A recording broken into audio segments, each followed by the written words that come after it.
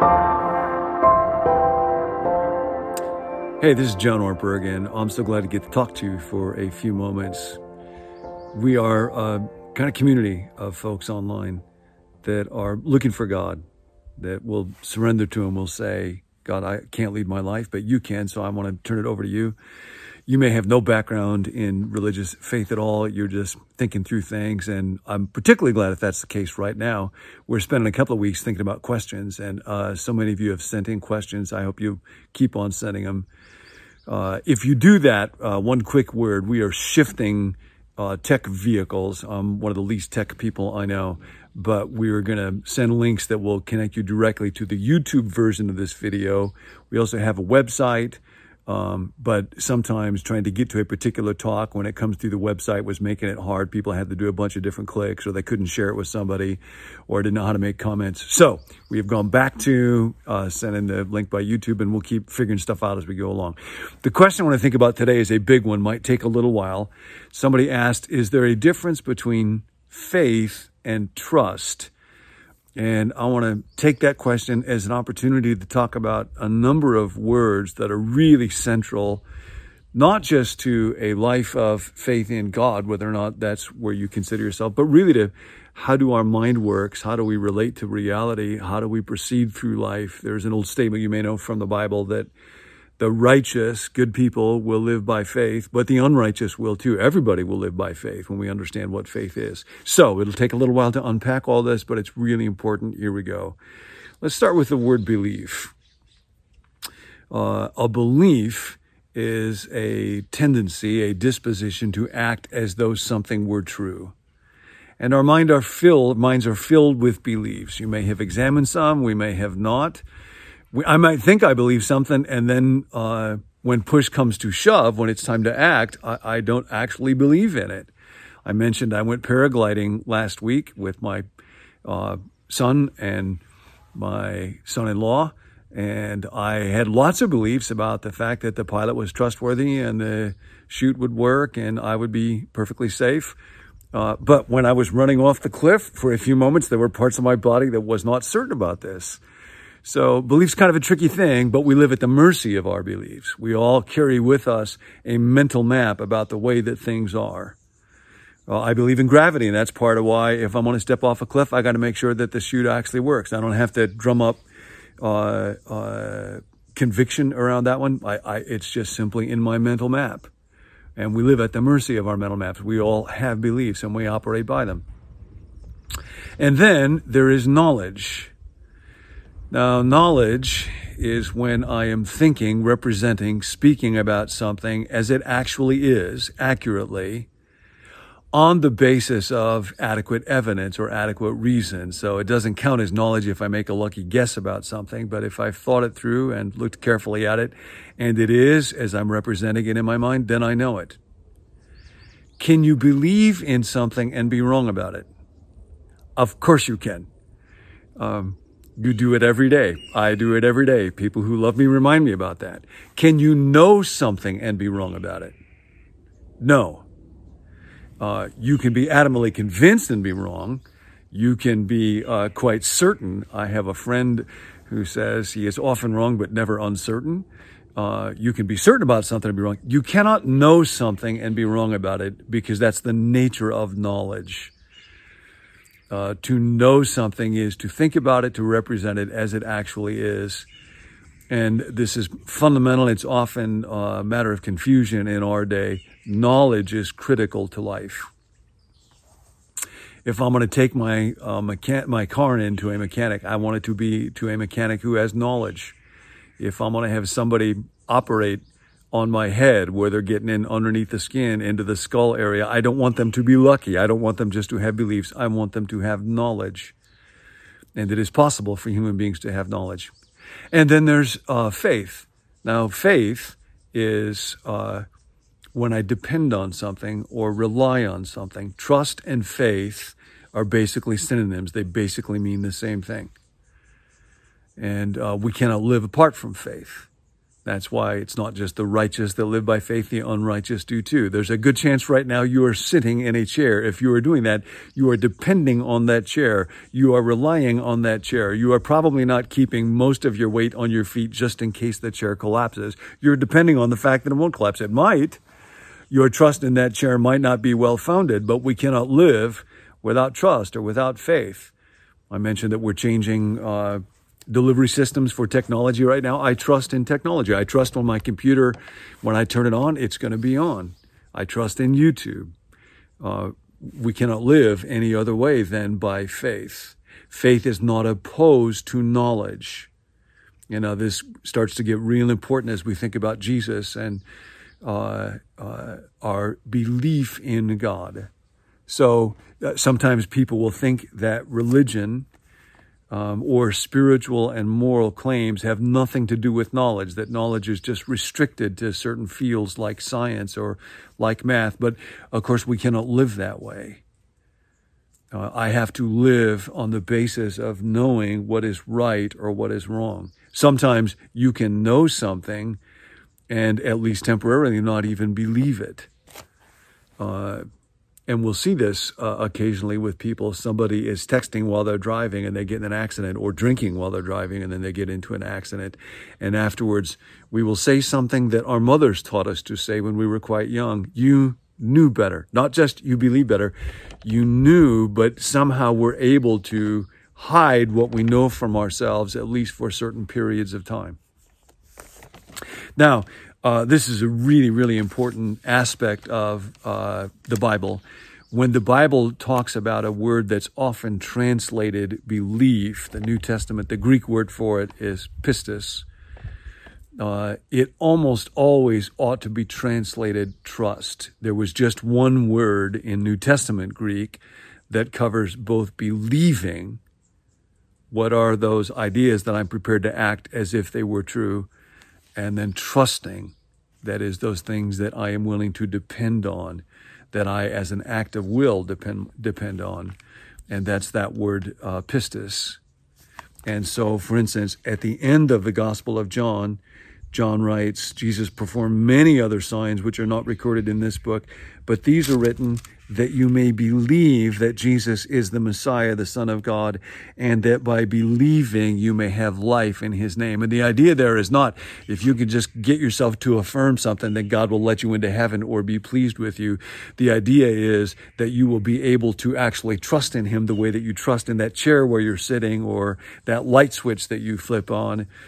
And then just like the chair supports you and the light comes on when you flip that switch, Jesus will support you because he is real, because he is true, and because trusting in that which is trustworthy is the way that we navigate reality.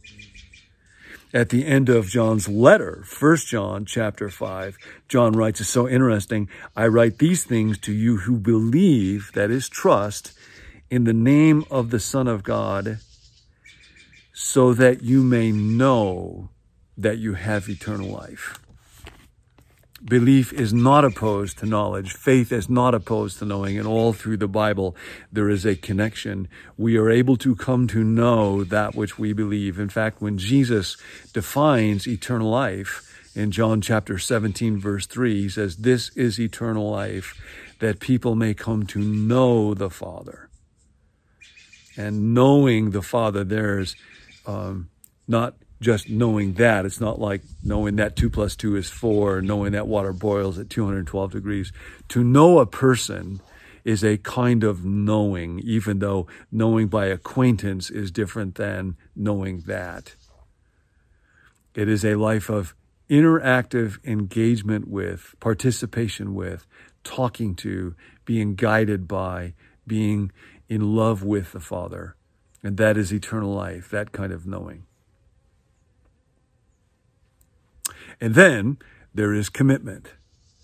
Now, commitment is an act of the will. Commitment is when I make a decision about a course of action that I will take. Marriage is one of those examples of a commitment that we make. Making a promise to somebody, that's a commitment that I make by an act of the will.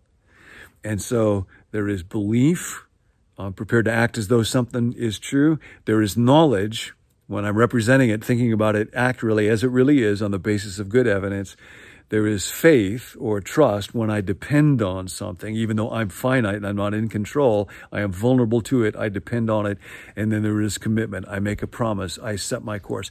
Every human being has to live by belief and through knowledge and by faith and through commitment. We will all commit ourselves to something. We are that way. If I commit myself to the wrong thing, ultimately that becomes something like an addiction. It is tragic. We perish if we commit ourselves to the wrong thing because it will betray us in the end. Now I'll say a word about how all of that is arranged in our minds. There was a psychologist named Milton Rokeach years ago, and he talked about the organization of beliefs and attitudes. And I have done a picture of this. It is terribly inelegant, and I don't know if you'll be able to read it on this or not.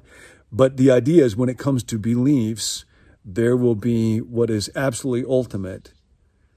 For Descartes, you might remember his statement when he was looking for what can I count on, what is true for sure. I think, therefore I am. Cogito, or however it's pronounced, ergo sum. So there is what is foundational, and then there are certain beliefs that are central, and other beliefs that are significant, but they're not nearly as core, and then other ones that are quite peripheral that are not particularly stable. The more central a belief is, the more stable, the more resistant to change, and the more that it impacts everything else. And I want my beliefs to be true above all. I want something that I can count on in my beliefs. And for Israel, it was this. Hear, O Israel, Deuteronomy 6:4. The Lord our God, the Lord is one. That's the belief, that's the reality, that's the truth that will not let you down, that you can count on. And then my desires are also arranged in a kind of web or a kind of system like that.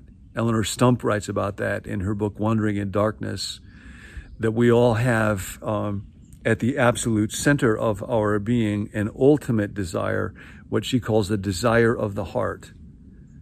And that phrase is taken from Psalm 37, verses 4 and 5, where God says that he loves to give us the desires of our heart when we come to love him.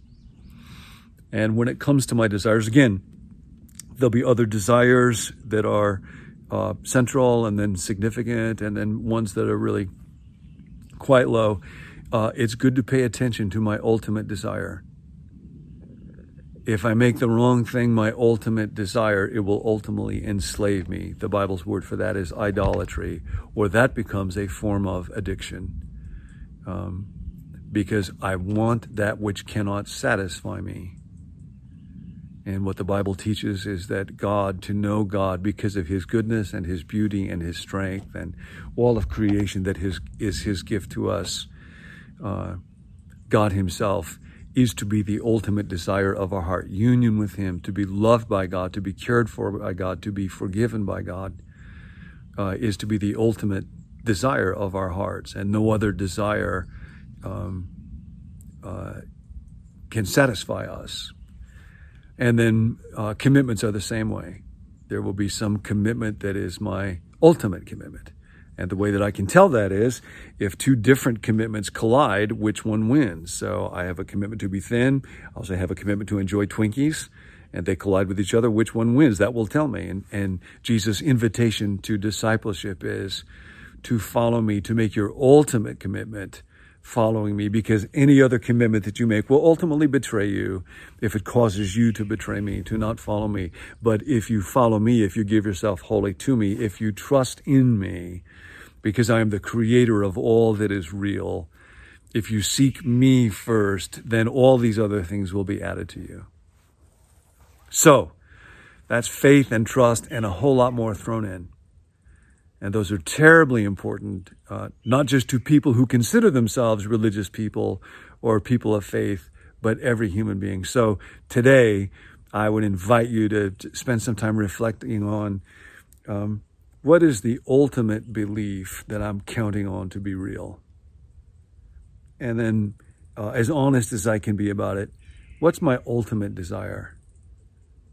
What's the thing that would break my heart if ultimately I were not able to have it?